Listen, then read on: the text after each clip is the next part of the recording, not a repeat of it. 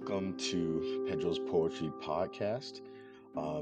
Today I'm going to be sharing a poem that I wrote to the earth. And I actually don't generally write these kinds of poems. Most of the time, my poems are more focused on, I don't know, spiritual topics. And this isn't that different, but I decided to make a podcast about this one because recently I've been working on a project for the environment through my job, and it's been kind of depressing. Um, there's so many people who aren't informed about how climate change impacts Black and Brown communities in particular, poor communities, etc. And then reaching out to the people who are most affected and realizing how disempowered some of them feel. And this is a project that has me reaching out back to my own community that I grew up in. So it's brought up a lot of things for me, and I've been trying to work through them.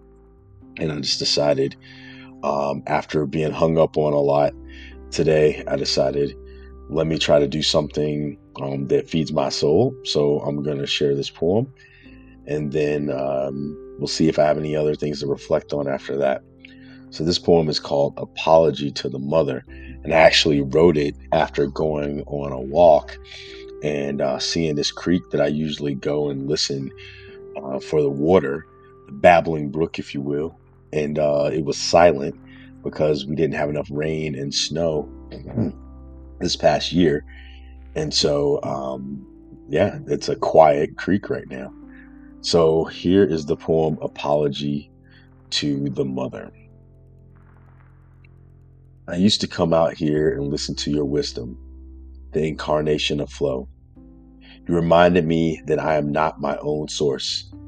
All that passes through our bodies derives from something greater than ourselves. You weren't just a singer, you were sung. And when I listened to you and your way, I wanted to be sung as well. Stillness in motion. Your moves were not your own. Moved by the unmoved mover, you carried those who rested upon you with borrowed strength. And this is how we thank you. You chose us because you knew the joy of being chosen, but we didn't choose you back because we thought we were entitled. And now, like the one who learned from your mistakes, you've been poured out for us. So now, when I look at you, I know what it looks like to be cut off from the source. Reckless realities collide. Who will mourn for you if you die? When we realize that it's our funerals too. I know thoughts and prayers are pointless, but I do it anyway. Because sometimes lying to ourselves is all some of us have left. But what I'm really trying to say is that I'm sorry for my part in all of this. And if there's a chance that my tears will bring you back to life, I'm prepared to cry rivers. Perhaps that's why I've held back this long. So that was Apology to the Mother, Mother Earth. And, um, when I wrote it, I really felt a deeper intimacy with the planet that I have, but I haven't articulated.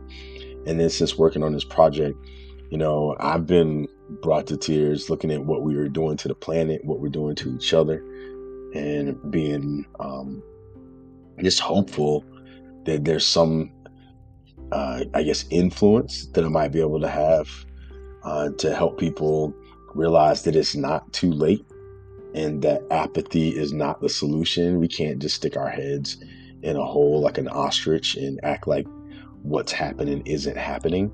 And at the same time, we have to realize that we're also on a planet with people with difference of opinions. So we have to figure out how can we solve problems together? How can we work together to create an environment that serves us all and is meant for thriving? So that's what I want to do. That's what I'm working toward. Everything that I write, everything that I participate in, everything I do leans into that. And hopefully, if this poem touches anybody's heart, it will inspire them to get more engaged. So I hope you enjoyed this for what it's worth, and I hope that we can connect. Thanks.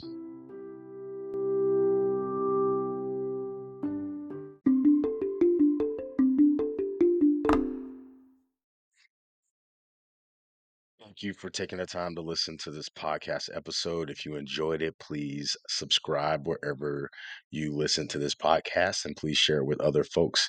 I'm still new to this, so I'm continuing to learn, but I could appreciate any feedback you might offer, any guidance, and any support. Thank you very much.